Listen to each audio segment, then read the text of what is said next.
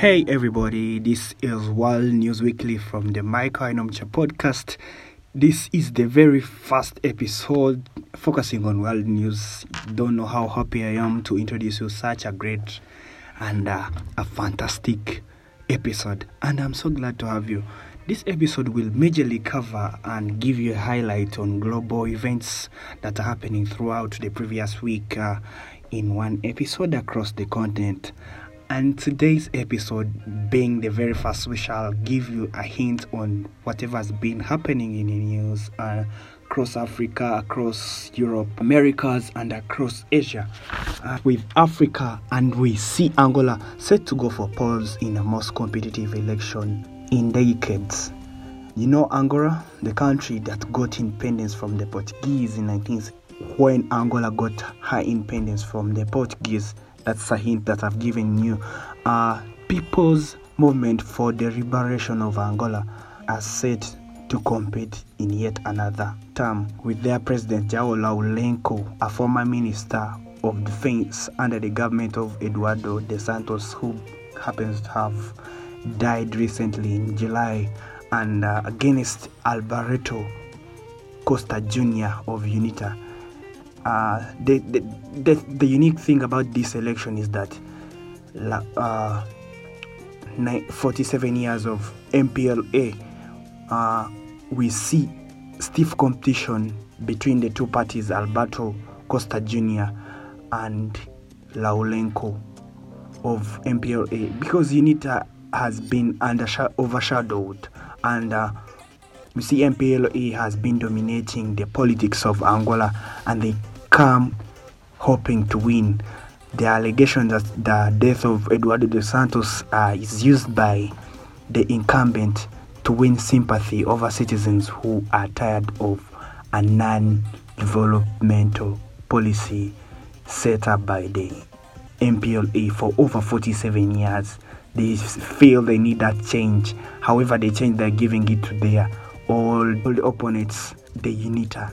Uganda, the Committee on Commissioned Statutory Authorities and State Enterprises, which is commonly embraced as COSASI in the Ugandan Parliament, has received a request from the Uganda Airlines that the probe on its operations by the committee should be done without media, according to the chairperson of the board to their publication about the airline, that the media is ruining the reputation of the airline, the newly and re-established Uganda Airlines. There are a lot of irregularities when it comes to the operation of the airline, and the committee is carrying out a probe to know why the newly established airline is not performing its expectations. You will let me know in comments. Do you think the media should be left out when it comes to probing the operations of Uganda Airline by the COSASI? In Africa, still we see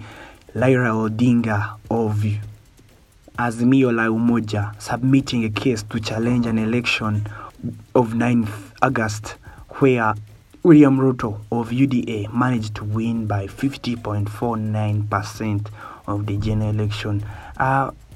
This is an election that is most interesting and so competitive, and the whole of Africa has really been ready to see this at the outcomes.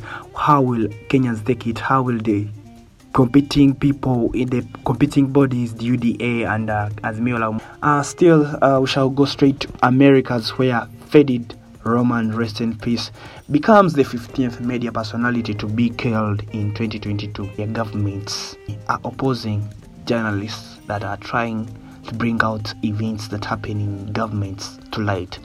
Roman, who has been running an online outlet focusing on state-level politics, has been gunned down in the capital, Mexico, the Mexico City.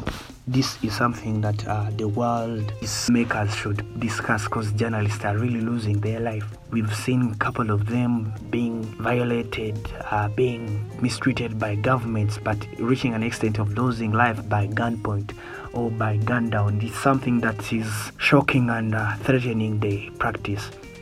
In America, still we see the heart of former Brazil Emperor being returned nearly after 200 for a state visit, according to AFP. Remember that Emperor Pedro, who declared the Brazil independence from Portugal around 1822, his heart has been returned, and previously it has been preserved in Portugal. It is returned at this time where Brazil is celebrating the commemoration of 200 years since it gained independence. So that's where in Asia we see the Thai court in Thailand is suspending the presence of their Prime Minister Chan Ocha Paruth from office by Constitutional Court over considering reviewing term limits. Remember, he had came into power in 2014 and his term was meant to end this week, and he was planning of extending or removing the term limits, as we have seen in the number of dictators in a given countries. But he has been ousted by the court, and this is an issue that has been raised by the opposition MPs in parliament in Thailand.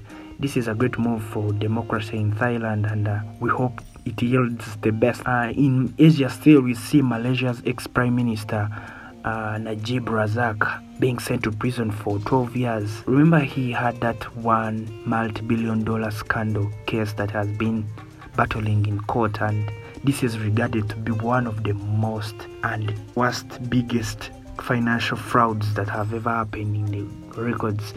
Forget about all those others you've been hearing on this podcast. I'm able to tell you that this is the world's biggest financial fraud, multi-billion-dollar scandal.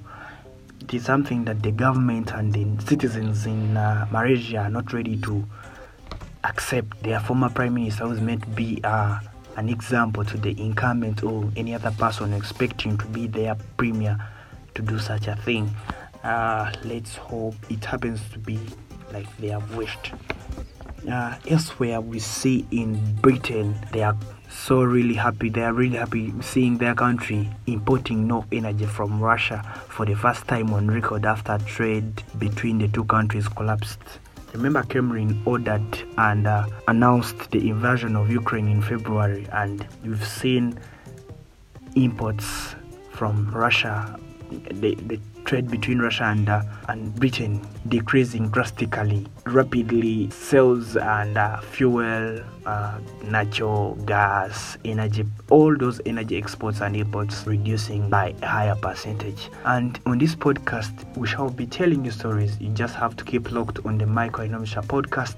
The episode is available on Google Podcast, it's available on Outcast, available on Spotify, Anchor, and Apple Podcast. Remember to subscribe to our YouTube channel, Inomcha Michael. Follow us on Twitter, Inomcha Michael. Still, the handle is Ninye Michael. Thank you for being part of this journey. We look forward to having you and more podcasts, episodes as they come through.